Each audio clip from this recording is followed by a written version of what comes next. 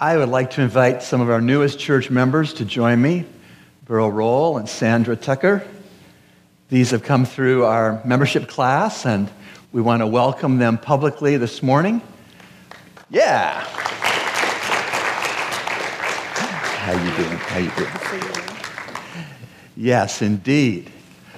I am just going to read what's on their membership certificates. Good morning. Good morning, Beryl. How you doing? Good. This is what is on their membership certificates. Oh, yes. And what ought to be on our hearts and our priorities as members of our church. Certificate of commitment. I endorse wholeheartedly and without reservation the statement of faith of Calvary Bible Church.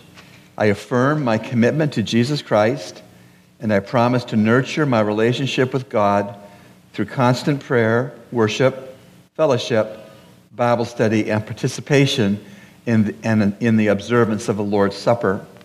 I commit myself to the objectives of this church and pledge my cooperation to the elders and those God has called into positions of leadership.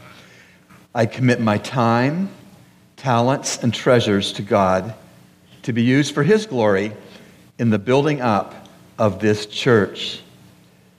So, Sandra, welcome into membership at Calvary Bible Church, and Beryl, welcome. We are glad that you have joined, and we look forward to serving with you. You can go.